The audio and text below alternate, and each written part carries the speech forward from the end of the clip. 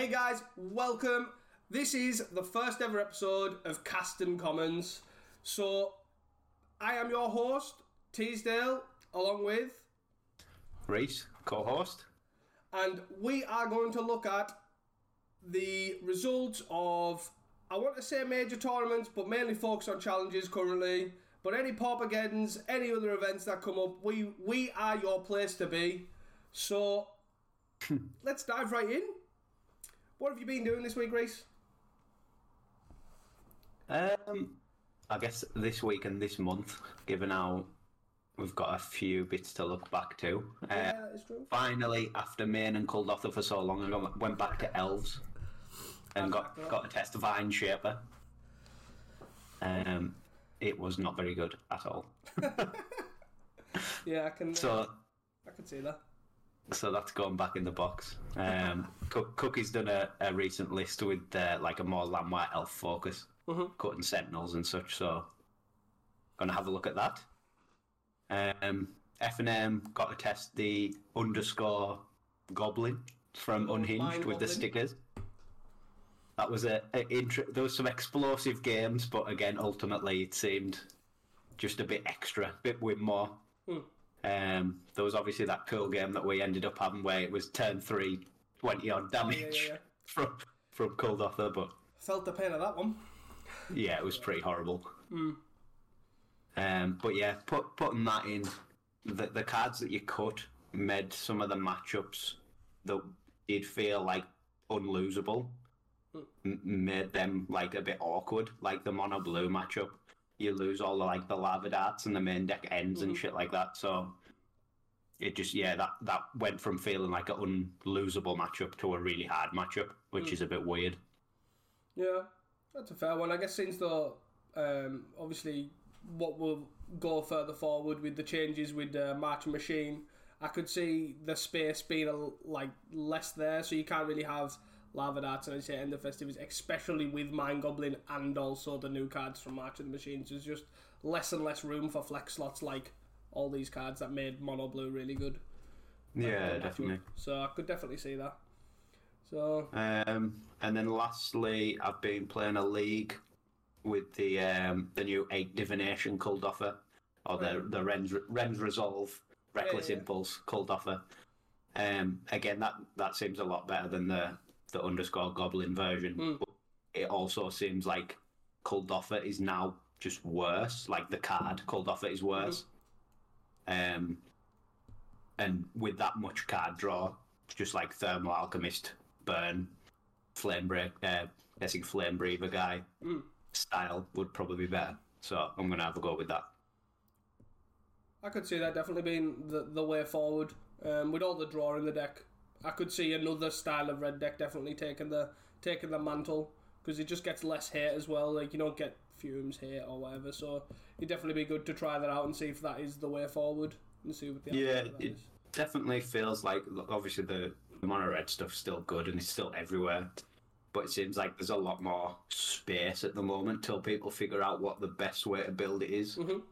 Yeah, but I think once that's figured out, it's just gonna be everywhere again. Yeah, I can see that. What have you been doing? Weirdly enough, in Magic space, I haven't really played too much. I've definitely simmered down lately. I've been a bit busy. I've been engaging a lot of people to try and do other styles of content at the moment. So I've got a couple of things in the works. Obviously, this is one of them. So, well, obviously, this should be a weekly thing, discussing all the challenges and all that sort of stuff. I've got a couple of things in the works, so once that's cemented up, we'll kind of see what happens there. And then I've recorded a couple of videos here and there. I've obviously got a backlog, so we've got Ponza, which is a fairly stock list. Nothing new since March Machine, because it doesn't need anything. We've got that should be out this week, so I look forward to see that. I've recorded a couple of brews with new cards. So the Cyber Cryptomancer, I think it's called, however you pronounce it. Oh yeah, the guy that were trying in like fams and stuff like that. Yeah, the backup hexproof card. I've got that. I've got a list with that in. I've got 2 brews with that in. Meeting of Minds, which is a pretty good one. Yeah, it seems very strong. Fams has definitely adopted that very well, as we'll get into.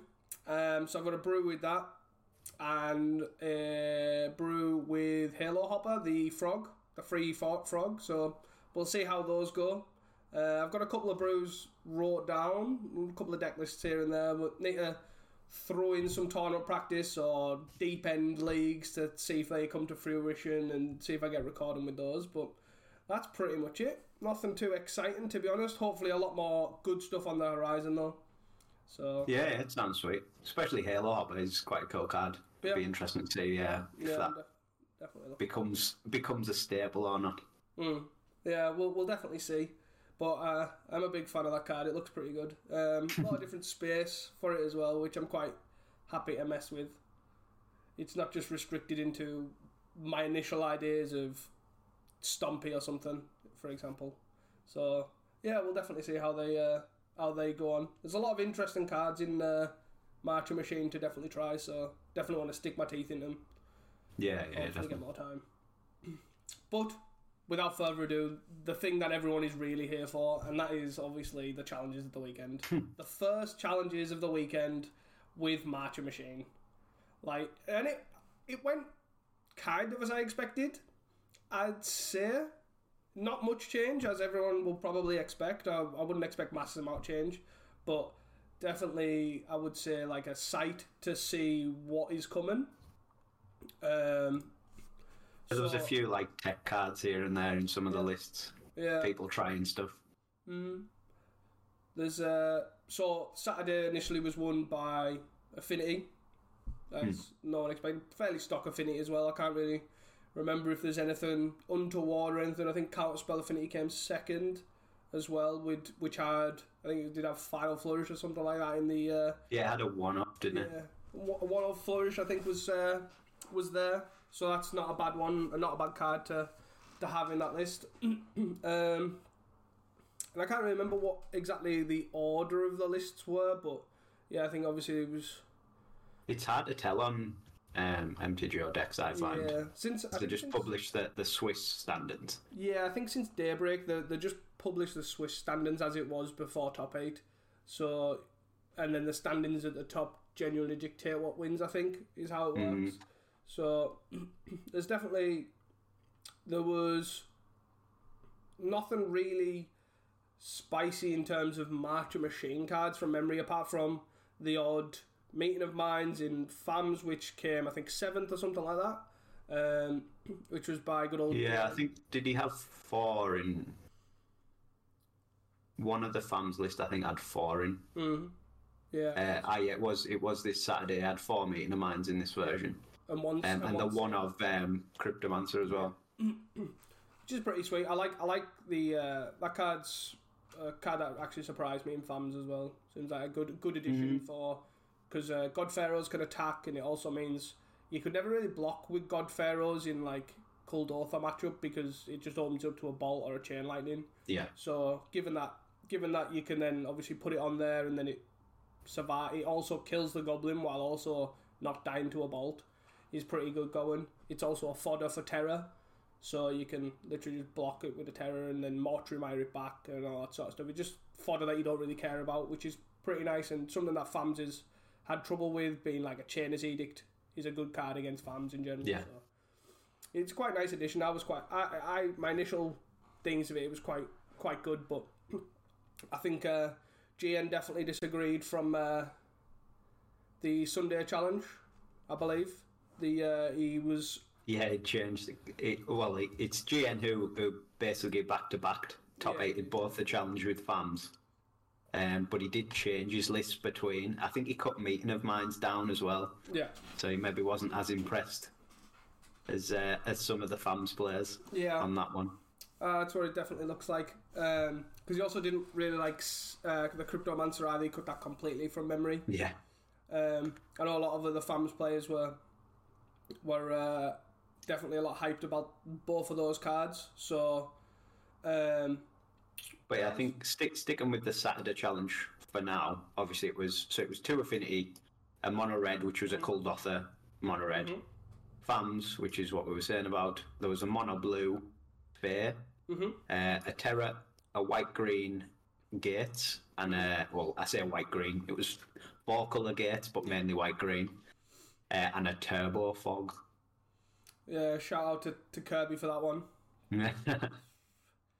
So it was quite an interesting spread, but with obviously still a showing from Mono Red, Affinity, Mono Blue, and Terran gates, which you would expect. Definitely fairly a lot of the top decks that we've all seen from previous metas, and Marching Machine hasn't really changed that, to be honest. If not, it's strengthened. I would say 2 of the better decks in terms of FAMs and Cold Author.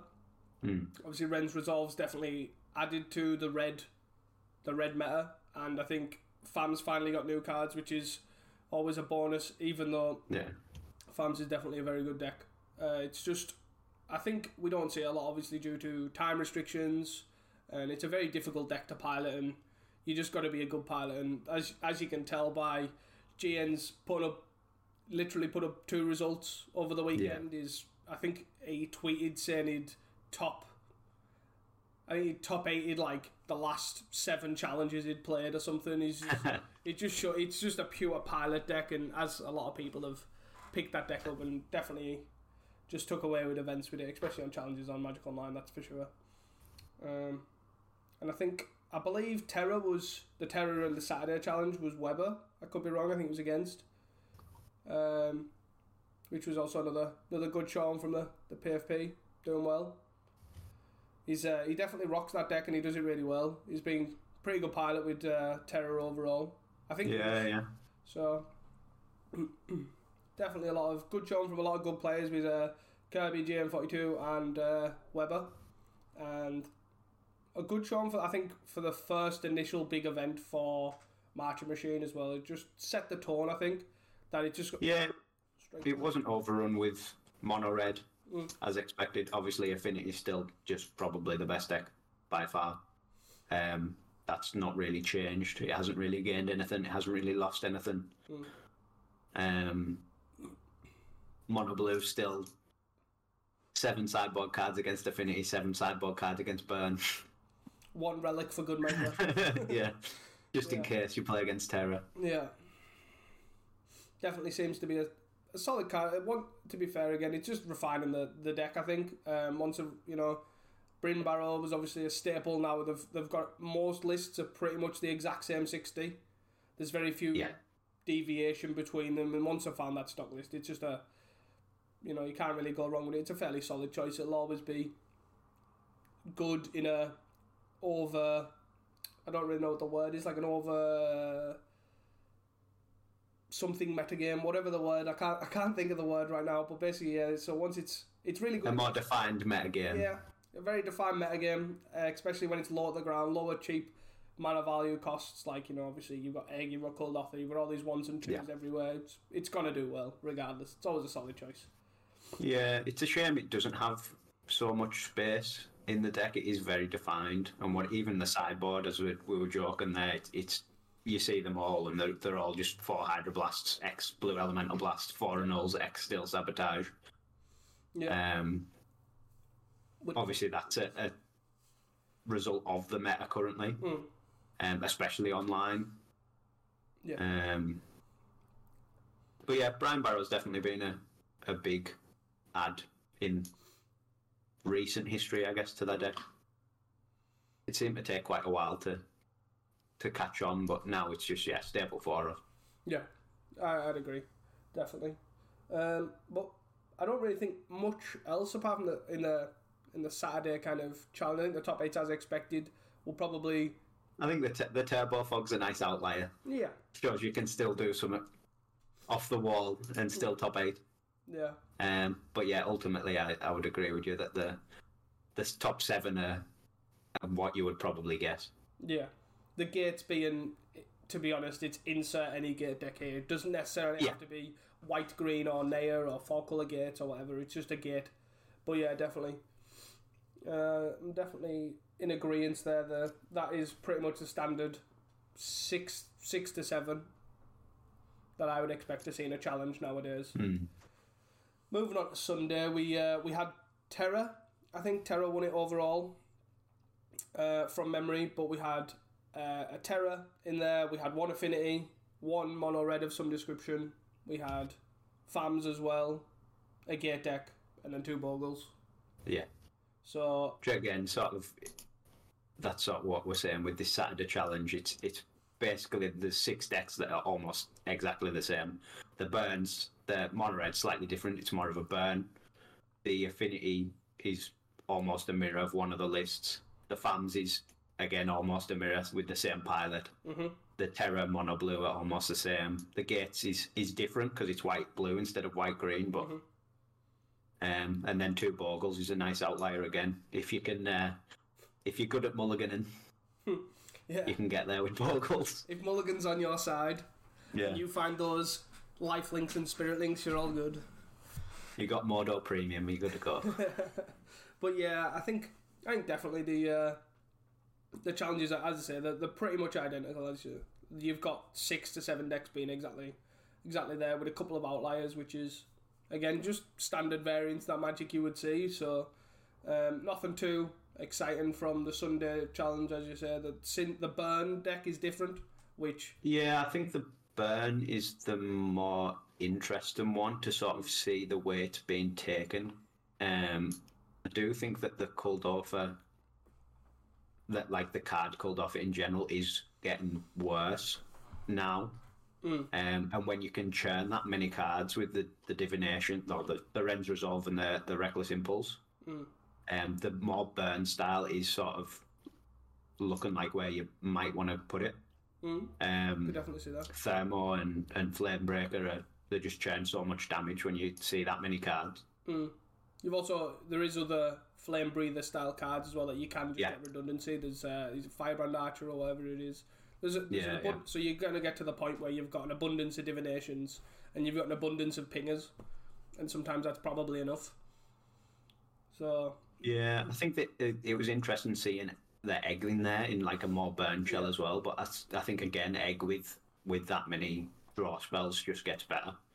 And it doesn't even need to add to the Metalcraft or to the sack outlet. It just is there. It gets you the cards that you need to just burn them out. Definitely. The one Furnace I thought was a bit weird. In something like this, I would just assume a Cycle Land was better. So there was no Metalcraft, no Galv Blast, nothing.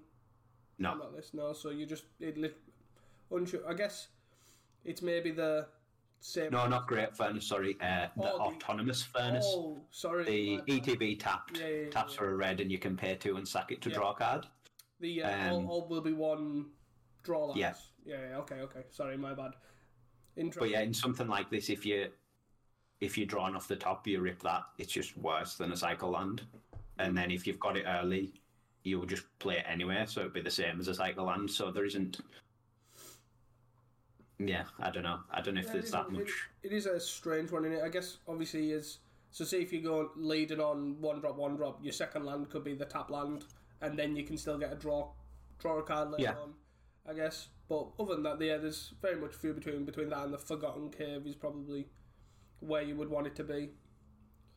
Yeah, the challenge was definitely interesting. There's a lot of obviously very similar decks in both challenges as you're moving down into the top 32. You've got some Gate decks, you've got Affinity. There was a lot of Affinity, I think, especially on Saturday. I was scanning through it. It did seem very well represented. Yes. But again, I think with the well-known toys that Marching Machine brought, obviously bringing Ren's Resolve, probably people testing going into the challenge, they're probably seeing a lot of red. It might even, to the point of the sideboard cards trimmed down on Affinity somewhat, maybe not a lot, but 1 or 2 slots, and it can matter here and there. Yeah. So that could have been a contributing factor as well. Also, considering it is also a really good deck, is also it always does perform well in the challenges. Yeah, it's always there on the top in the top tables somewhat. But I can. I would like to be. It would be interesting to see moving forward in the next couple of weeks. I think I am optimistic in I want to say a negative way, that I hope Red's Resolve may push Red over the top. not necessarily cold offer, not necessarily, could be kiln theme for all I care, really. I just think some red deck is going to be pushed over the top with Ren's Resolve. Just having that much redundancy of divinations, it could push it somewhere that it needs to be dealt with, finally. Yeah, I think especially at the moment, it's clear it's not... No one's solved it yet. Like, those two lists are very different. And if you look through the challenges, all the lists that you see are all very different. But I think when someone figures out what the best way to run it is, my thought is it's the more burn route, go away from the cold offer, from the artifact package. I think once that's figured out, it's probably going to be, again, just to A tier, S tier deck. And terrorising leagues. Yeah, it definitely feels like Magic Online is definitely a different ball game at the moment to any paper event. But it shows, I guess, red is just the fastest way to play Magic Online in every capacity, and it's just everywhere. But yeah, I do think that secretly other decks are actually really well positioned and probably like the MVP. So like I would say FAMS is definitely the real winner, because it is it's very strong, very high win percentage, even though it's got low pilots. But again, it's just how difficult it is to pilot. Yeah, I think just the pilot on Magic Online as well is a big impact on it. How clicky it is, and how slow it can be to win. Whereas in paper you can just shortcut it pretty easily. But yeah, I do agree. It's probably one of the best decks at the moment, but it's just one of the hardest ones to play and to play effectively. And I'd probably, in a caveat, I'd probably put Ultratron up there as well with that sort of thing. Like Ultratron's just non-existent on Magic Online. It's very rare you see it do anything to do with the challenge because it's so time consuming. And Pauper was a testament to that. Taking on the trophy. It is a good deck. It's just so hard to play on Magic Online for a lot of people. And again, it's just a pilot thing. I think that's probably, again, a reason why this like Monstertron's finding its feet a bit. Because it's a Tron deck that you can play pretty easily on Magic Online. It's not dead clicky. You can just jam your bombs. And it does seem to have carved a bit of space out for itself. It seems a solid deck. I think there was the 1 or 2 in the challenges. But yeah, I think if Ultratron, like FAMS, was easier to play on Magic Online, it would be a lot higher or a lot more represented. Yeah, I could definitely see that for sure. I do like the idea of some big green Tron monsters, especially with the new prototype card, the Gain Life guys. Yeah. The Boulder Back Golem or something like that he's called, or whatever he is. Pretty sweet. Yeah, it gives you something in a meta that's going to slant towards a red focus. That is for sure. I definitely do need to add that to the run through a league test, because it definitely is one. I do love jamming just big dumb dudes and hoping that gets there. That's my kind of Tron deck. It'll be quite a fun video to watch, to be fair. You should definitely do that one. Add it to the list. I'll write that down right now. Yeah, it's here on the Sunday. Yeah, it's the Sunday League on 29th place. Right, okay. Just sneaking in there. There was definitely a lot of cool looking brews, I think, on the throughout the challenge. I think not as many new cards as I would have expected. It was sort of just Ren's Resolve, occasional one-off, especially on the Sunday. The Saturday, obviously, you got GRN with quite a few new cards, 4 or 5 new cards in fans, but again, once he'd cut them down on the Sunday, and then there just wasn't that much. Yeah, you just had the Ren's Resolve and the meeting in a cup, either 2 to 4s, depending on the fans pilot that was in the challenges, which in the last few sets, to be fair, the power level of commons has definitely went down, I would say. We're not getting to the point where you had like Experimental Synthesizer, Spirited Companion, and all, like, we had 4 or 5 cards that were strong and real good contenders for back in Cameo and Dynasty and around that sort of era. You kind of had a lot of cards that were impactful, it felt like, and you've kind of died down a bit. You'll be lucky to get 1 to 2 main cards, and then if that, to be honest. Yeah. I think All Will Be One was quite light as well on it, wasn't it? Definitely. And obviously this we've got the Rens Resolve and Meeting, but again, there's past that you're scraping.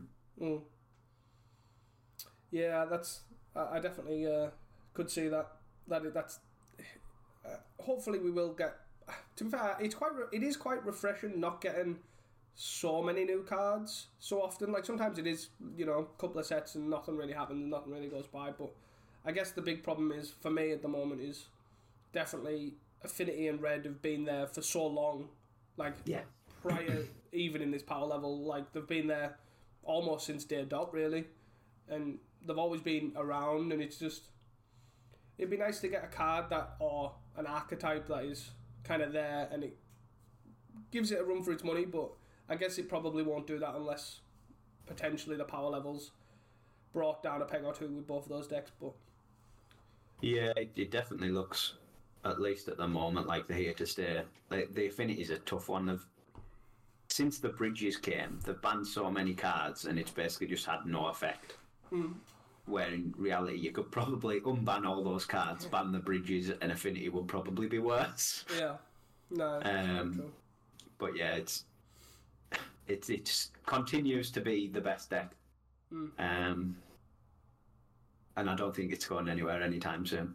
Yeah, I could definitely see that, and I don't think the PFP are in a rush to obviously change anything. They'll probably look at it as they do. With Marching Machines coming out and keep an eye on it, see what happens. But they've said obviously the meta, which it does, it on paper it looks healthy. It really does. Obviously you've got two high deck representations, but in terms of win percentages, they're just not there.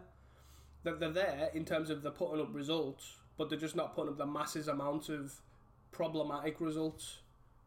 Yeah, it is really the leagues that drag it down, I think. But obviously you don't have as much data from that.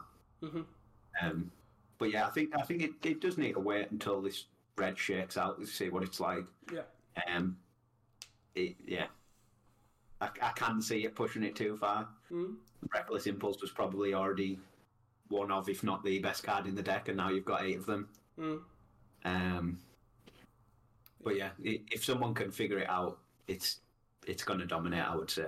There was a lot of people crying out for Reckless Impulse to be banned before Ren's Resolve came about. Yeah. And now here's 8 of them, as you say. So, I think it's probably time that we probably look at a couple of decks that we've looked through the challenge results, and we've kind of brought our attention to a couple of decks that we really thought was interesting. I don't know why they stuck out to me. I don't know why they stuck out to yourself, but I think they're just good talking points because a lot of these deck choices are pretty different. There is a lot of questionable deck choice, like card choices and stuff. There's a lot of, I don't know, spice. I want to say spice. There's not necessarily new Marching Machine cards or anything, but it's definitely interesting decks that have definitely caught our eye. So I just want to take this time to kind of bring attention to some of these decks and obviously the pilots. And you'll have to forgive us if we mispronounce the pilot names, that is for sure. Modo names aren't the easiest to pronounce. Yeah, that is true. The first one I kind of want to look at is the 28th place list on the Saturday challenge by Madarameb, however you pronounce that. I don't think that was a very good rendition, that is for sure. And it's kind of like a Abzan Gate deck, which is kind of got the green-white kind of core, I want to say. Like core Skyfishers, Dawnbringers, Sacred Cats, Thraben Inspectors. The general start and practice to beating any red deck, or any Kuldotha-based red deck. You've got Thraben Inspector, which we all know is the best card to fight Kuldotha, secretly. The 1-mana 1/2. Sacred Cat, obviously great with gates, is definitely your healing salve on a stick, is Uro, as a lot of people like to put it as.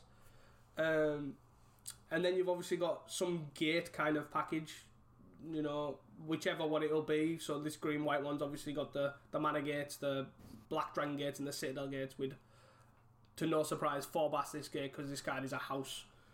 It is a reason to obviously run making tap lands, and since Baldur's Gate, it's obviously been a great addition to the format. I'm a big fan of making any big mid-range piles and just jamming gates in. I think it's a strong engine, like, just gives off payoffs for anything. But some of the card choices in this list definitely intrigued us.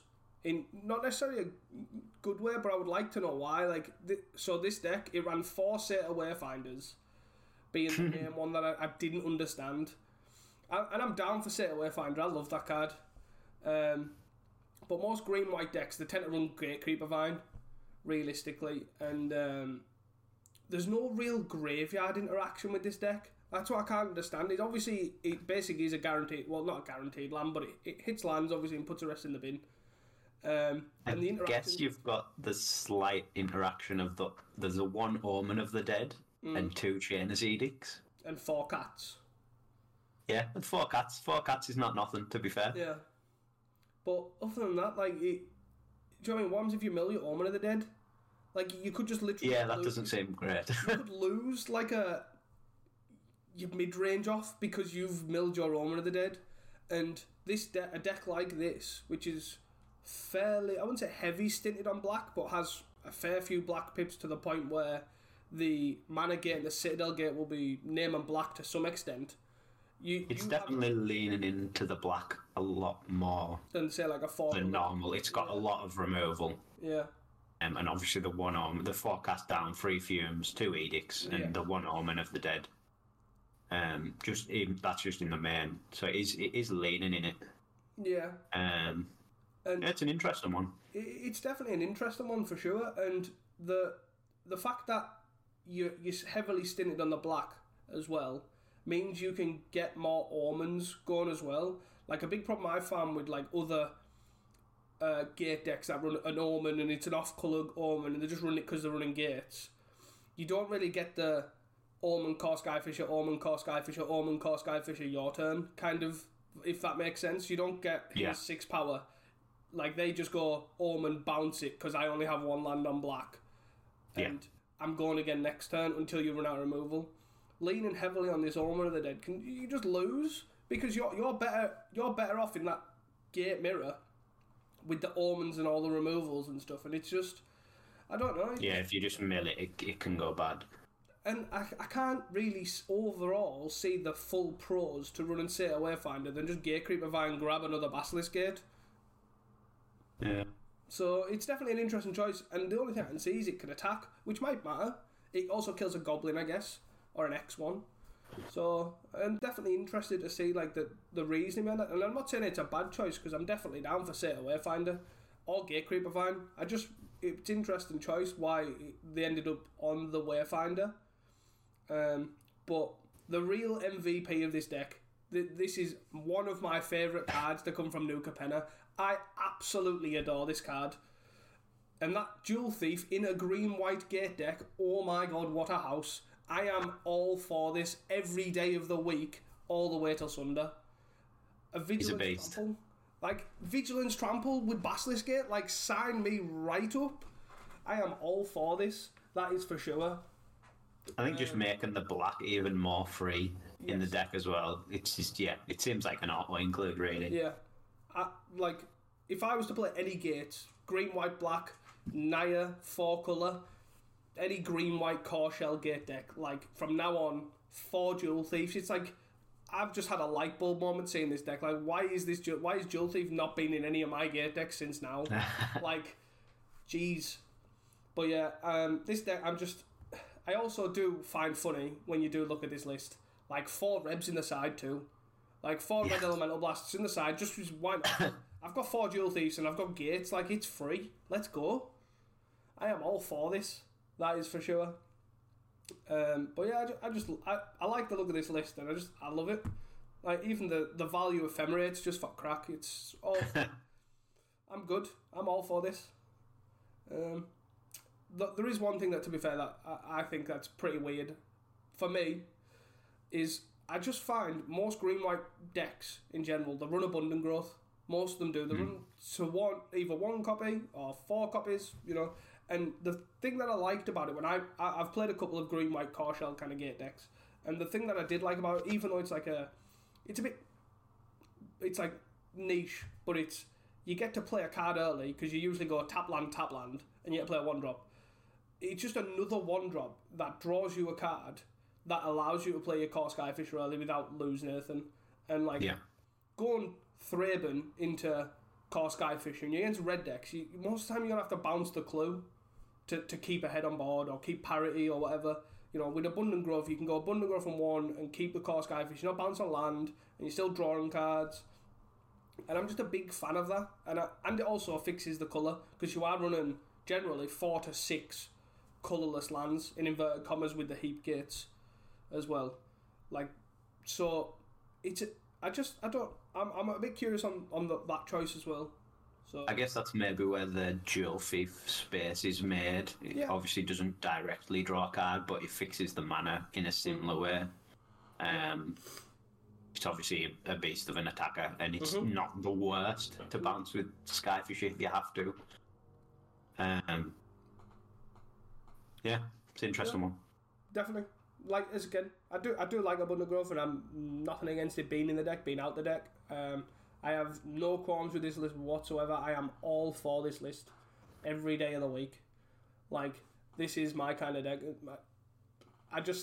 There's a couple of things that and I'm not saying that it's not logically like, why are these in there?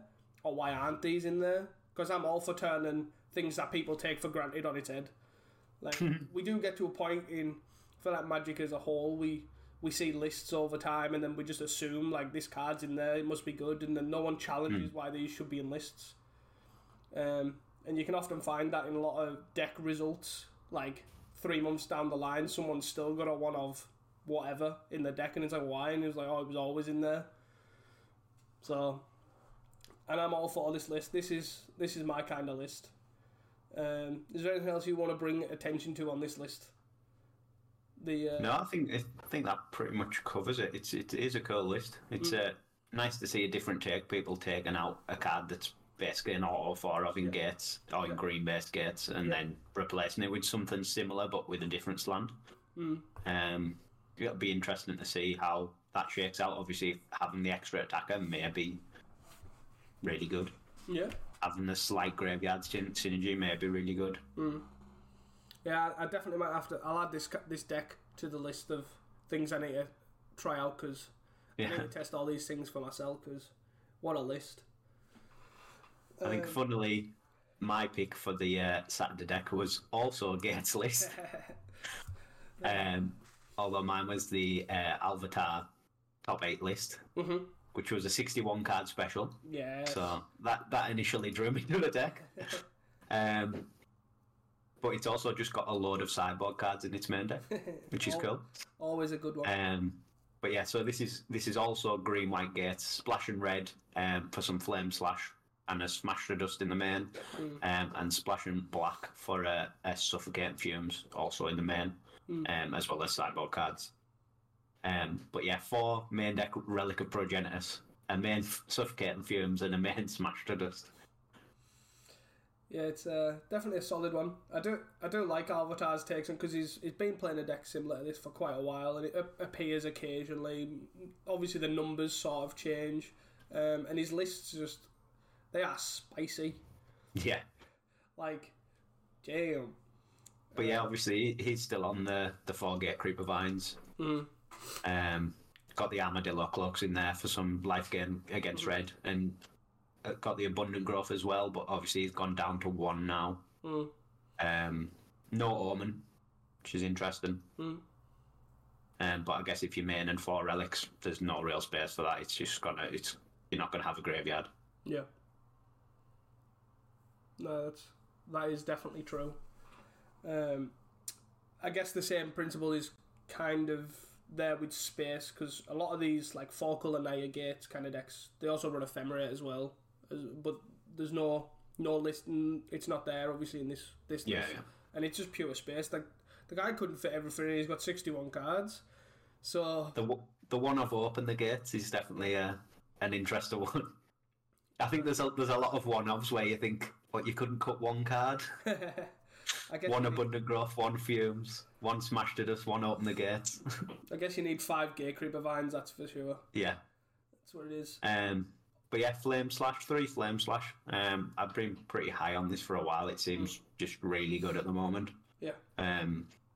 Other than the Terror matchup, which he's got 4 relics in his main. There's not much it doesn't kill. And it's pretty efficient at doing it. If you can't get Scred in your deck because you're playing a load of non-basics, it seems a pretty good option. Yeah, I'm starting to lean towards you. You've been hyped on this for a long time, Flame Slash. Now I'm starting to lean on it. I'm seeing a lot of Flame Slashes and a lot of Unholy Heats crop up here. That's another good one. It's not for a deck with 4 relics in the main end, but in particular.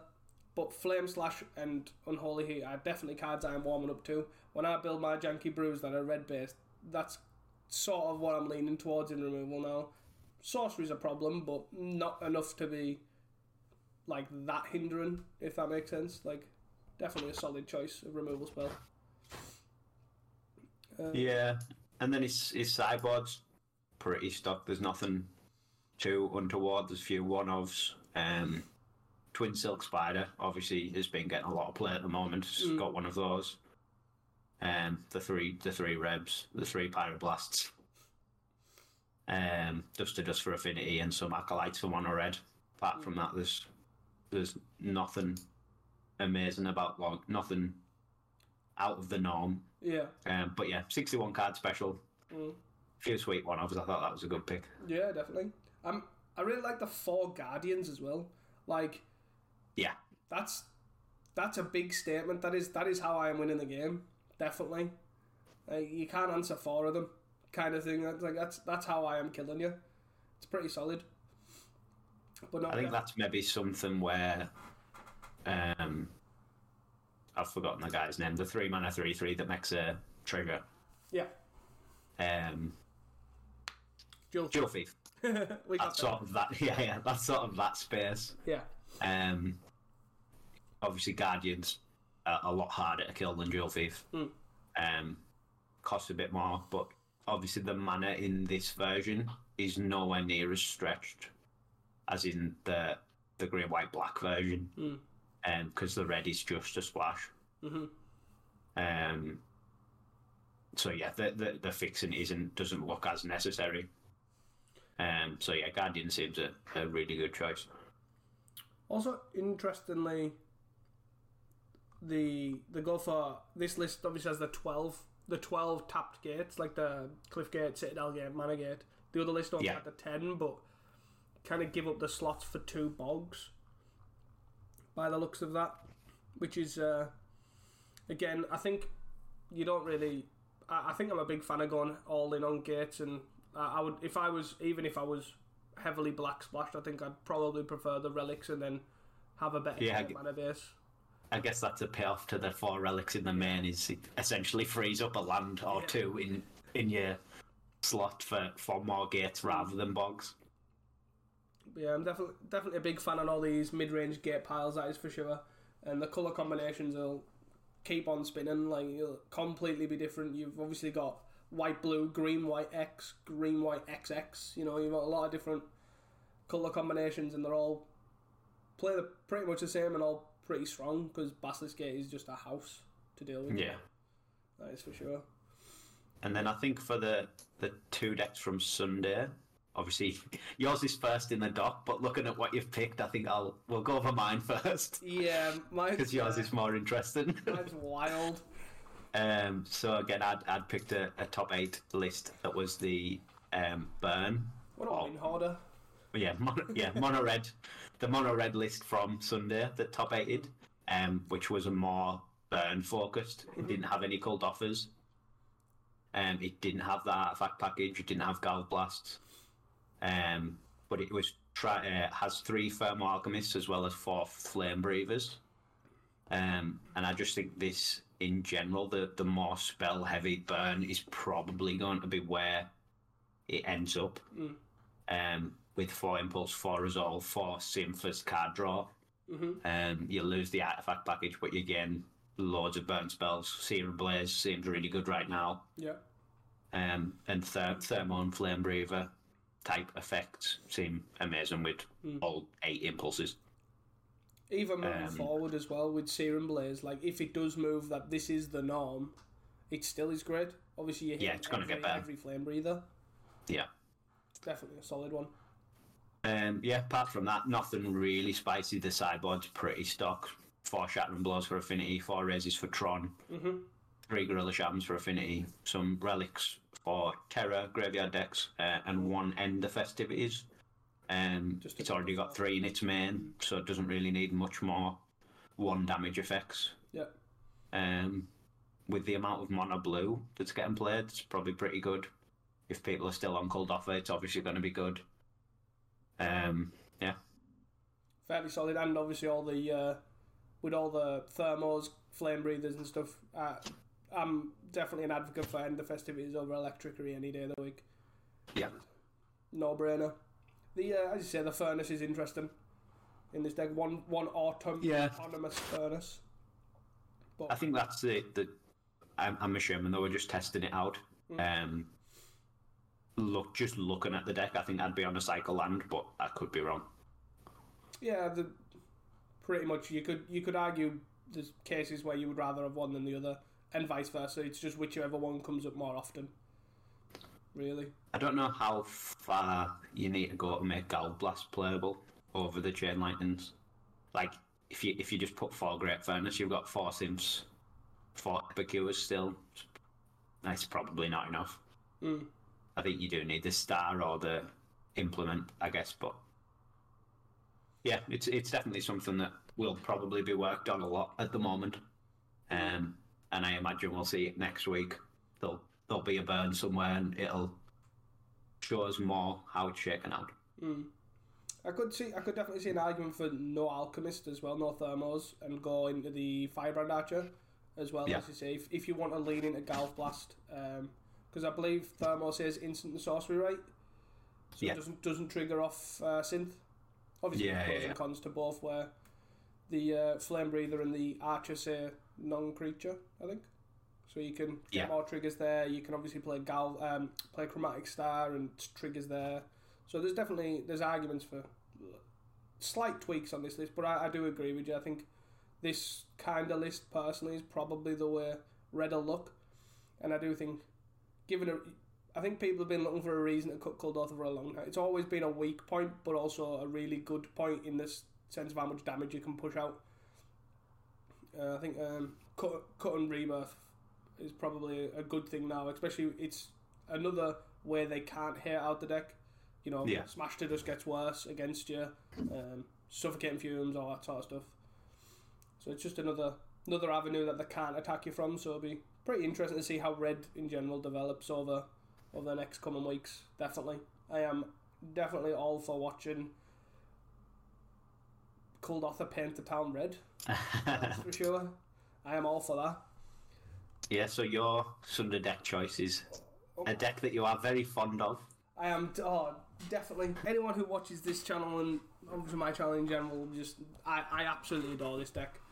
And this deck is, the best way I can describe it is it's a total mess, but in an absolutely fantastic way. It is so messy and it's just an absolute pile. And the card choices this person's obviously chooses, which is by, let's shout this person out, is Leo Bertui. Let's go with that. Seems fine. Close enough. Apologies if I did mispronounce her name, because I am definitely a fan of this deck, because some of these card choices, oh my god. So, Lamore Visionary, there's 3 copies of Lamore Visionary to start with. So if you're on audio only, it's the deck's mono black gardens. Yes, sorry. Or green black gardens. It does have a lot of green cards in. Yeah, well, this compared to normal.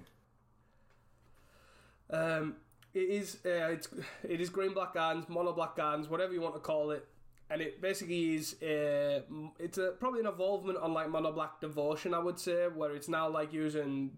It originally came from like using Deadly Dispute as an engine with Colony Garden and stuff, and then just controlled the board with bombs and killed them. But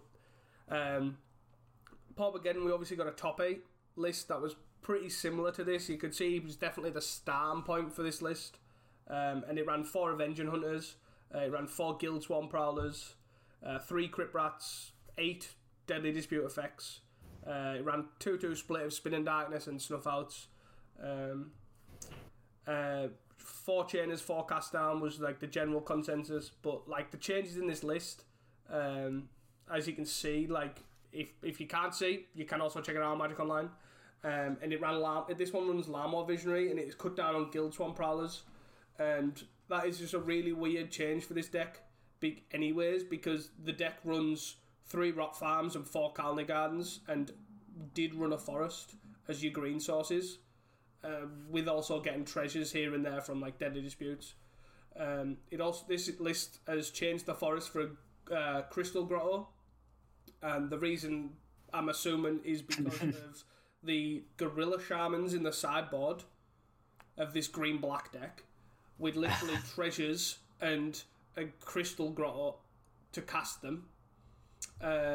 You've obviously got the treasures, I guess, from the Initiative, from Arena as well. So this deck is just wild. We've only got 5 draw effects. We've got 4 Deadly Disputes, 1 Reckoner's Bargain, which I'm down for cutting from 8. But 5 seems like a lot to cut down to. Cutting 3 is a lot. I would probably settle on 6 personally. I could see. It does seem very low. And then it runs 1 Wellspring out of instead of 4, which again another what?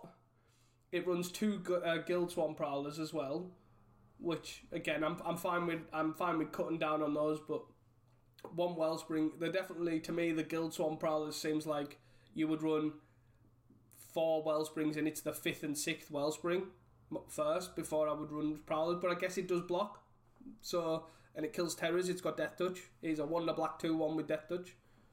So the 2 Fungal Infection in the main, is that the black instant -1/-1 Mecha 1/1? Yeah, that's the one. So you do. I guess that's pseudo, gives you fuel for your disputes and bargains. It's an interesting call. Obviously, it's very heavy on killing low toughness guys. There's 2 Fungal Infection, 2 Fumes, and a Shrivel in the main, with obviously 3 Crypt Rats as well. Yeah. So it does seem very aimed at that sort of mono blue cult offery style. The Shrivel's a weird choice as well to me. That stands out like a sore thumb. Like, you're running 2 Fungal Infections, so you've got 2 1/1s there. You've got 4 Colony Gardens, which make plants. Obviously, these aren't really that relevant, but you've got 3 Crypt Rats, yeah. And you've got 2 Guild Swarm Prowlers, also X1s. And all these die to Shrivel. Yeah. Like, you just got to time it right. Yeah, honestly. And then you've got a 3-drop in Larmor Visionary, which is 2 and a green, with your, 8 plus Deadly Dispute ways of casting it, which isn't many to cast on turn 3. I like that it draws a card. I'm down for that. Sure, I'm all for that. But seems like an interesting 3-drop to choose. Because I do notice when I do play this deck, like, it does feel like it does need an early drop that can kind of contest. Like, Crypt Rats doesn't really fill that slot because you don't really play early and you don't really block very well, obviously. So I can definitely see like having some sort of 3-drop there that's replaced itself as Visionary does. And maybe there just isn't a black one there. Like, I imagine Phyrexian Rager would probably fit that slot probably better, potentially. I guess one thing that I'm sort of seeing here is that the mana may be important, because if you look in the sideboard, there's 2 Fengra Marauders. Yeah. So I imagine to cast that in any sort of reasonable way, the Visionary is probably quite key. Yeah. But yeah, the sideboard in of itself is quite wild. There's 1 Relic, 2 Fengra Marauder, 1 Raven's Crime, 2 Gorilla Shamans, 3 Wrenchmind, 3 Duress, 1 Crypt Rats, 2 Weather the Storm. Yeah, it's got sort of like an 8-rack sideboard thing going on with the 7 discard spells. It's definitely a solid sideboard. If you can cast all them spells when you want to cast them, fair enough. That is kind of, you want your Wrenchmind against these control-based, ephemerate decks, I guess. They're probably solid enough, sure. Duress is the same, but like, if you can cast Wrenchmind on 2, fire away. If you can cast your Gorilla Shaman in a timely manner, wow, well done. That is it definitely does look like Wrenchmind would be tough to cast on 2 with, is it 11 untapped black sources, and that's it. Yeah, it's a definitely a cool take, and obviously it's won some games in that challenge. You come 14th, he's not terribly low down. So there is definitely something there. Is it the power of initiative with 4 Avenging Hunters? Yeah, could be. No Vampire Sovereigns is quite interesting, and no Unexpected Fangs. 2 things that surprised me in that list. Yeah, I guess it doesn't even have that much against mono red. It has the 2, obviously all the shrivel effects, I guess, if the go called offer are going to be big. And it has 2 weathers in the side. The Fengram Marauders are probably too slow in this deck compared to being in Tron. Yeah. Also, not many artifacts either for yourself to sacrifice. Yeah. Like with standard Gardens, you've obviously got your 4 treasures, you sacrifice on Wellsprings, and you sacrifice on Blood Fountains as well. Sometimes even Spell Bombs if you've got them. It's like you've got a fair bit of fodder-ish, and you're definitely losing out on Wellsprings. That's for sure. Yeah, I guess you've got the 4 treasures off the 4 disputes. Yeah. You've got 1 Wellspring and 2 Blood Fountains with their tokens, and is that it? I think so. Unless obviously Vault goes for whatever reason, but yeah, if you sack Vault. Yeah, but yeah, it's a list. It's definitely a list. Yeah, and I'm definitely a fan because I'm here for Wild Gardens lists because the list, the engine's there. Don't get me wrong, the engine is there, and that's probably where this ends for lists like obviously the one that won Pauper by GM, and he also won the French Open as well. Like that's probably setting the precedent moving forward, and you can see his list in this deck. So, but before that, there wasn't really like a list. It was all, you have 4 Gardens, you have a couple of Bounce Lands, and you have Deadly Dispute and Reckoner's Bargain, and that was probably where the line ended. Everyone else was just adding cards in what they saw fit for the meta. So yeah, I think the strongest bit about Gardens has always been just that engine, that draw engine plus pile of removal. Yeah, and obviously this still has all the pile of removal with the 4 edicts, 4 cast downs, 2 darkness, 2 snuff outs, 2 fungal infection, 2 fumes. Like you've got that removal. Yeah. But cutting the engine down, like with only 1 Wellspring, 1 bargain. Yeah. You're cutting a lot out of the engine. I guess like the Visionaries do draw cards. Yeah. True. So the free Visionary could be like the pseudo Wellspring replacement. But then it's casting that as well. Yeah. So I'm definitely here for experimental lists, and I'm definitely here for all sorts of different attempts on this deck because it does have a lot of problems. It's got a lot of raw power to it with, as you say, the Deadly Dispute engine, but it's also got a lot of problems, and people messing with this list trying to figure out those problems and them holes that are in that deck, I'm down for. And Fungal Infection is one card that definitely caught my eye on this. Another token for sacrificing Deadly Dispute, just yeah, I would agree with that, to be fair. Especially if Mono Blue keeps doing as well as it's doing the Fungal Infection, 1 mana instant speed, counter his spell stutter, activation or kill a guy and get something out of it is really good. It could even potentially be kill his guy, block his ninja, Deadly Dispute away. Yeah. Also, Yeah. I'm definitely here for Fungal Infection, but again, it's a card that I look at that card in terms of Mono Black Gardens, and I see that makes me want to make sure I'm playing 8 Deadly Disputes, or at least 7. Do you know what I mean? I do agree there is reasons to cut down, and there has been times myself where you just don't have anything to sacrifice. You don't have enough fodder, and Fungal Infection makes giving me 2 more things for fodder is definitely making me want to lean more heavily on that engine, not take away, which is obviously what this list's done, but it's definitely got some raw power that I'm definitely not seeing. What's your thought on the 1 Thorn as, I guess, like a 5th initiative-esque guy, I guess? So I didn't play Avenging Hunter generally in my lists. It's a card that is obviously a pseudo problem. You can't just jam it on 5 like you can Vampire Sovereign and it'll hold somewhat if you play the Avenging Hunter and you are not ahead or on parity, you could potentially lose the game because it'll just take, like, them having the initiative will just take over the game. You are very hard on taking back the initiative unless you play another Avenging Hunter. But I didn't play that, but I did play Thorn, and Thorn for me was one of the hardest cards for me to cut generally because it was such a solid. It's a solid card that went as in the same vein of initiative. If you are ahead, if you are on parity, it will actually bring you ahead, and then but you could also, in theory, risk playing it behind without losing the game as much as you do with the initiative because the initiative will physically kill you with the forge and the trap. But I'm a big fan of Thorn, and 2 was my kind of sweet spot, and I can definitely see 1 being also fine because there is some matchups you just don't want it. So I'm definitely down for that, and I do think it is pretty solid as a 5th initiative if you are running heavy on this. But I personally found that Avenging Hunter as a 4 of's quite a lot. I'll probably if I was to play this deck, I wouldn't play 4 in the main. I'd probably go 2 main, 3 main, 1s, and then the rest in the side. Because there is some matchups you want it, but with red everywhere, it's not really a card you want a lot of the time because you can't stabilise with it. Is my personal opinion on it, anyways.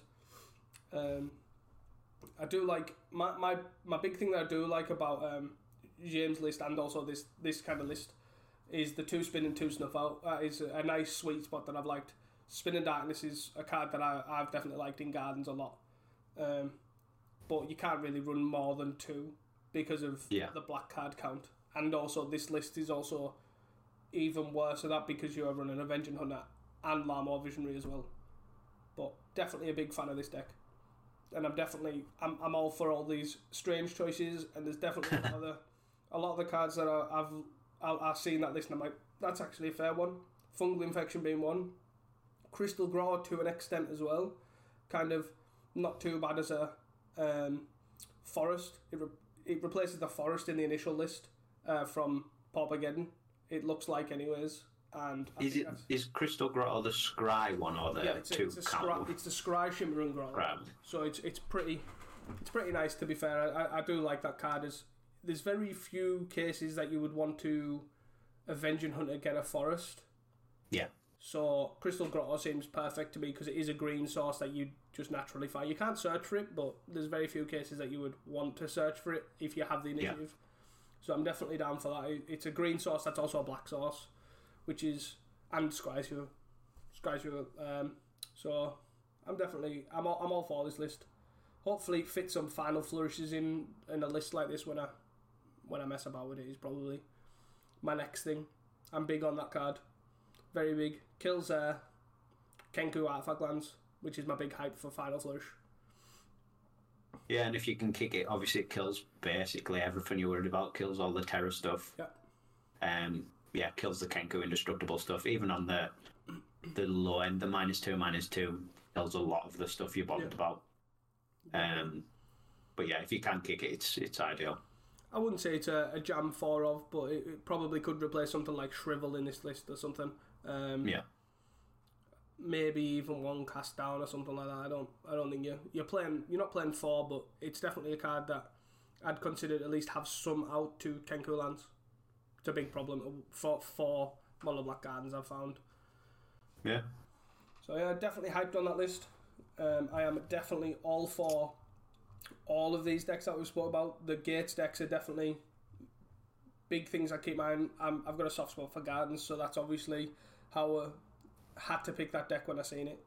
And I'm definitely into seeing how red turns out, and I do think you are right. I think Flame Breather and Alchemist is probably going to be the way to go, moving away from Cold Author. So yeah, I think that sort of brings us into our sort of last topic, is what we think will happen next week, basically. What we think that the challenges will shake out to. My first thought is they're going to be somewhat similar to this. There's going to be Affinity's still going to be good. Mono Red, if someone figures it out, is going to be there still. Even if someone doesn't figure it out, it's strong enough that some version will probably make the top 8. Yeah. Fams, if someone's willing to play it, will be there. And Mono Blue, Gates and Terror in some form will be there. Yeah, that's definitely where I'd say I'd be, like, as you say, an unoptimized version of Kuldother's, or red, I guess we should say, in case Kuldother goes. Yeah. He's definitely going to be strong. I just think Ren's Resolve's just going to eventually just shake it up. Someone will figure out the red deck. All the stuff that's unoptimized for it will just fall out of favour. Kuldother, Galv Blast probably could potentially fall out of favour, and you just get more like a traditional burn with just a bunch of divinations, and that's probably where it all depends on how things are figured out, I think. But I do agree you're going to get affinity there in some numbers, some deviations. Someone will run counterspell affinity, but that rarely shows up in challenges. Someone will run maybe the Pauper getting list with a bunch of Gear Seekers, but it'll still essentially be the same list. And then you've got obviously red will appear there, and then gates. Gates will constantly just evolve with whatever people want to put in their kind of mid-range deck. Is it going to be green-white based? Is it going to be blue-white with core gates, or some sort of vein of that sort of Squadron Hawk kind of engine with brainstorms and deep analysis with the modern age Vector Glider? Yeah. Could be some. It'll be interesting to see as well if there is an uptick in red, there'll be obviously an uptick in black-white to sort of farm it. Yeah. Obviously, those top 8s are pretty varied. There's no red domination. If you look at the challenge, it's not like really heavy red. And as such, there's not that many black-white decks either. Yeah. So yeah, it'll be interesting if red does pick up and become the best deck. Yeah. I think black-white also picks up. I think the big thing is definitely how, especially moving forward, maybe not next week, but over, the next 3 or 4, is seeing how red evolves. Would also, as you've said with the black-white ephemera, is just how people deal with the format. At the moment, life gain or incremental life gain and fighting for the board, i.e. Thraben Inspector or being on the board early is proven to be a really good tactic. And if that isn't the case, if they're moving towards Flame Breather and less on Kuldother, it might become like big life gain spells is potentially the future. You don't need to rely on having early board players. Just early removal for a Swift Spear is ample. It could take away from how good or how important Black-White, Flicker and Goliath Paladin decks have been for the recent future. So, what do you think moving forward is like? Do you think that is exactly how it should go? Do you think that's better if it's less on the board? Do you think it's more forgiving, less forgiving, or because I think I think like we were saying before, basically if it does go that burn route, obviously it's harder to just hard counter it. Obviously the Kuldother's been very powerful, so even though people are sideboarding against it or even main decking against like the multiple goblin tokens, it's powerful enough to justify. But yeah, if the burn side of things is the way to go, there obviously is going to be a drop off in that. Yeah. But yeah, other decks, moving away from talking about mono red, as I feel like we've done that quite a lot. Yeah. Sure. Obviously the gates decks in these challenges have been pretty interesting. Yeah. Pretty much everyone is different. They're all testing different cards. They're all playing different colours. It'll be cool to see how that shakes out. Obviously the gate package is really strong. You can do a lot with it and still win. So I expect to see more gates in the top 8, but whether they'll be anywhere close to what we've seen in these 2 challenges, I'm not sure. Yeah. The core's there, but yeah, you can do a lot around that core. Yeah, very true. What would you play if you were to play next week's challenge?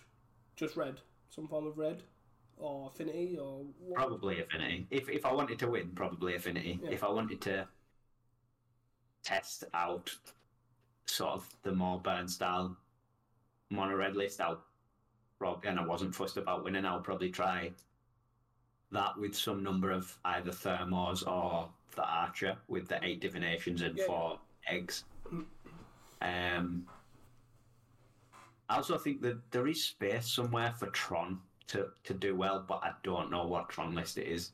Obviously, like you say, there's the combo Tron, the Ultratron is like really, really good, but it's just so hard to play on Magic Online unless you're insane at clicking on Magic Online.